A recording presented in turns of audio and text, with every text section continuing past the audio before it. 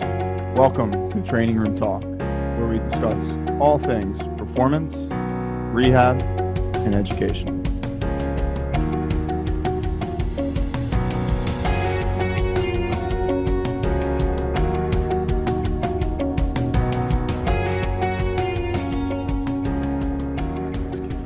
Hi everyone, welcome back to Training Room Talk. This is Dr. John Herding. I'm here with Dr. Nick Perugini and Rob Rubina today. Unfortunately, Ray's out sick, but we had to get one in.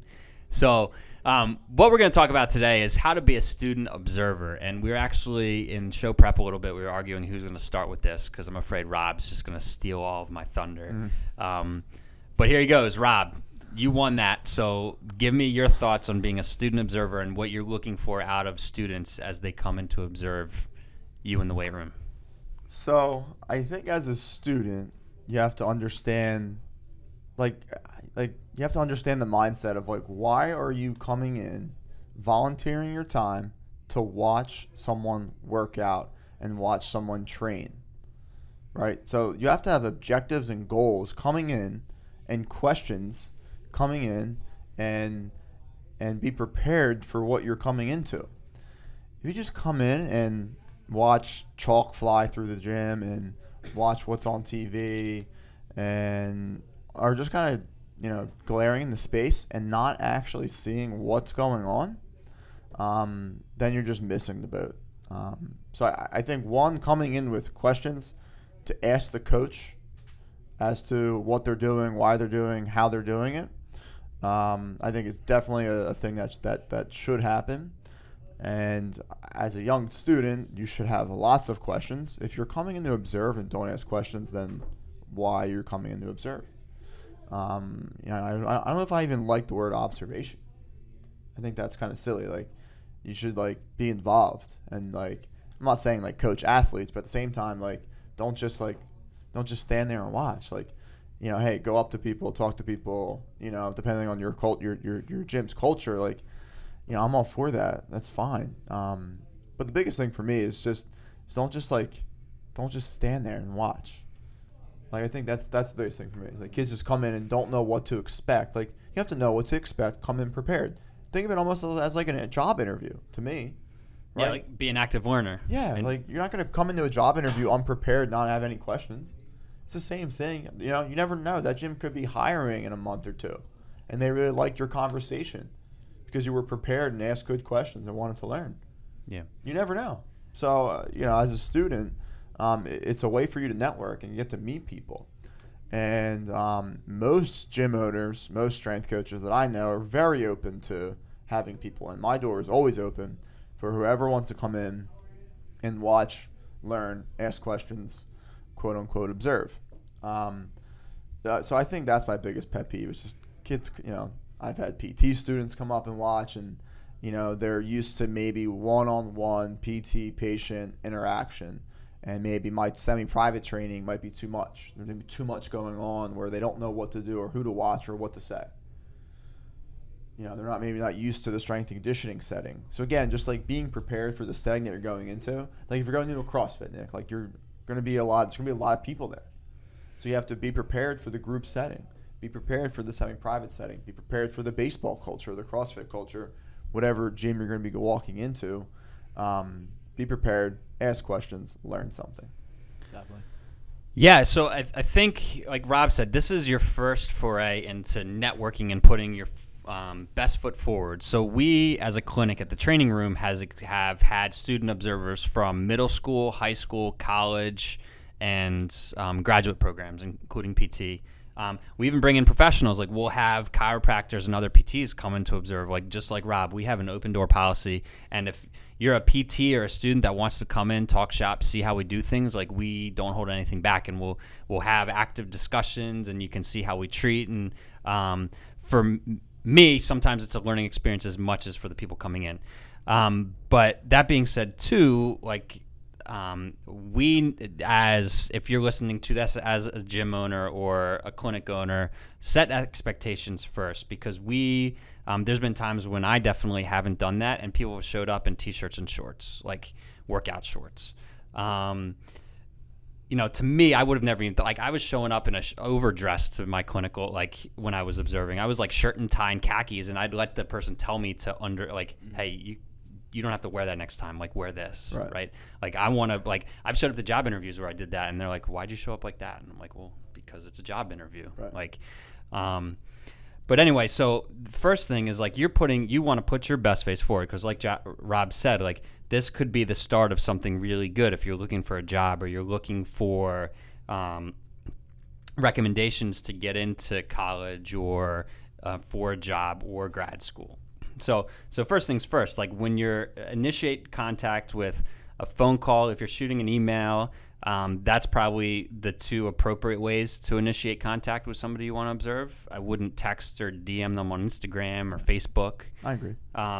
If you have to reach out to them through Instagram and say, hey, Rob, can I get your phone number, or can I get your email so that I can come in and observe? That would be appropriate, I would think. But just sliding in on Rob's DM to say, hey, Rob, I want to come observe. Probably not the most professional thing to do. Very professional. Have you ever had that happen, Rob? No. Yeah. No. But anyway, yeah. Anyway, going from there then too, but then make sure you know what you should wear, like dress appropriate for the setting. Like in Rob's gym, like, I don't know, Rob, how do you like people to show up? Do you want them in khakis and a shirt, or do you want them? I think they might stick out like a sore thumb if they show up like that, John. Yeah. Gym attire is appropriate for me. Nice gym attire. You're not wearing stuff that you right, work out in. Oh, yeah, of course. Yeah, I mean, like T-shirt, shorts, maybe workout shirt is fine. Yeah, and you're not wearing a tank top, cut off sleeve, custom. Yeah. Long open neck, right? And then I know Muscle Nick has shirt. a few of them. Yeah. But yeah, no. Appropriate attire is huge. I agree, John. I think it's just part of the process. Again, having like, as much as we're open to helping students and professionals, once you step into our setting, you also become a representative of our business, right? Mm-hmm. So if you introduce, if I'm introducing a student to someone and I say, hey, this is Rob from Widener, do you mind if they observe? And I'm introducing you in a T-shirt and workout shorts, like that's not a great look for the business, right? But then that being said too, like, be an active participant. Question why we're doing things. Ask why we're doing things. Introduce you. If sometimes we're busy and we don't take a step forward to introduce you to a patient, feel free often to introduce yourself, because it could get awkward if you're just standing there watching someone. I agree with that. So be an active participant in the learning process. So basically what I'm looking for as a student is good communication up front, dress the part, and then be interactive in the setting. Like, get something out of it. The goal isn't for you to just show up passively and accumulate hours for whatever application you need, right? Being an active participant in the learning, and I think that's where people get the most out of it. Awesome. Yeah, I mean, that covers a lot of it. I know as a new grad, I was just a few months ago in the situation where I'm reaching out to places and shadowing and observing. I was a student here at the training room, and had to go through that experience of learning about the culture of working upstairs with Rob and being in the strength and conditioning facility, and obviously working under John here as a student. And then several other places, whether it be strength and conditioning gyms, CrossFit gyms, PT clinics, and all of these things still ring true. One of the tips I liked is make sure you do your research, and both of you guys mentioned that, and whether that even be checking out Google reviews or kind of really understanding what the person does that you're going to see, to have a true understanding of what you're about to step into. And if you do feel like maybe you're confused about that, this is a great time to address that in an email to the person that you're going to be shadowing, or ask for a chance to catch up on a phone call prior to going in, so you're ready for that experience. The second thing, again, is that active participation piece. And what I'll say is some of my most important learning experiences here, when I was a student, and also in other locations, was having the ability to listen in on a conversation with the clinician or coach and their athlete or patient. So some of the biggest takeaways for me is just understanding, the select word choice, the tone, how to explain certain things, or even just asking how your day was. So again, listening and really trying to put yourself into that coach's or PT's shoes is probably the most important thing I've gotten out of shadowing, is how to talk to people and how to build those relationships and build that rapport, therapeutic alliance, whatever you want to call it.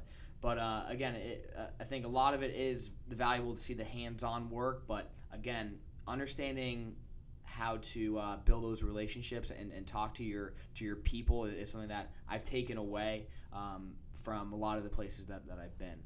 I guess one last thing, and that we may not always think about as student observers is reflecting on your time at a location, and that can be a good thing and it could be a bad thing. And so what I mean by that is, anytime you go somewhere, first of all, you should always be sending that person an email or a call thanking them for their time, because a lot of times it does take a chunk of time out of that person's day. But you should be analyzing what are the things that you liked about that experience, or what are the things that maybe you disliked about that experience. Because I think a lot can be taken away from some of the things that you did not necessarily agree with, and that could be a chance for you to maybe change your mind or cement your idea. So I would encourage you to reflect on all of those experiences as a student observer. I agree with you, Nick, and it does go a long way. Like when I get a follow-up email or thank you for allowing me to come observe, because it does take some time away. It takes some time away from the patients a little bit when we're having a discussion with you. It takes some time out of us, maybe catching up on paperwork or something, So there is a little bit of effort, and we like to feel appreciated for, allowing a student to come in. So that's definitely something. There's a little bit of a lost art of the thank you note, I think, and it does go a long way. And when I get those, you automatically take a step up, easily, in my recommendations and referrals. A couple of the basics, and I think this just comes down to the basics, guys. Like, leave your phone in the car. Like, don't be on your phone when you're observing, and be on time as well.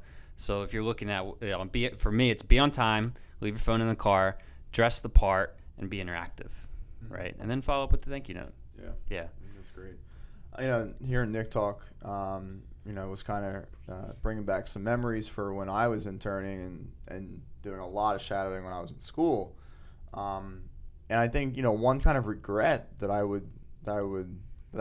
have is, as a student, like, don't be afraid to seek out other areas of the business that you're observing as well. So what I mean by that is, let's assuming you're going to a college to observe one team, right?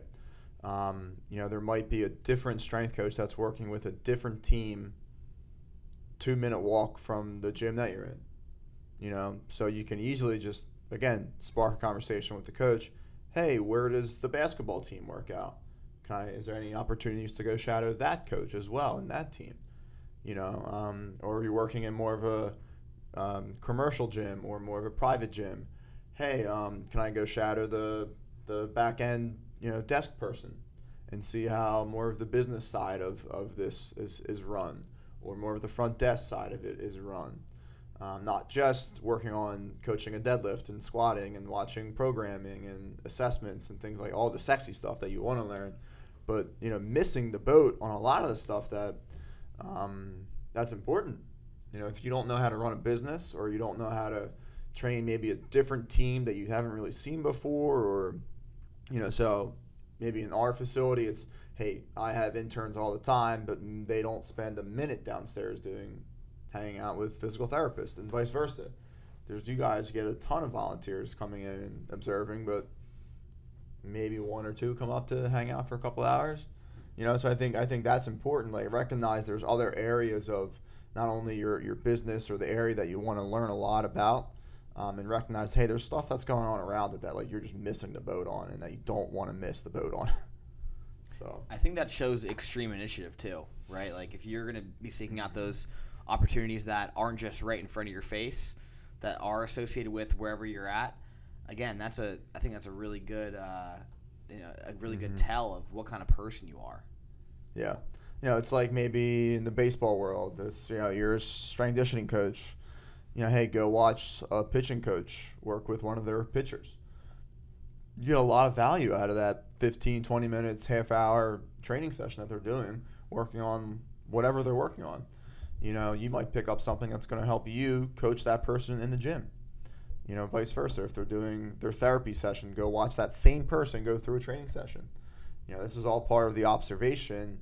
You're there to observe a person go through physical therapy, but recognize there's other aspects of what they go through to, be successful.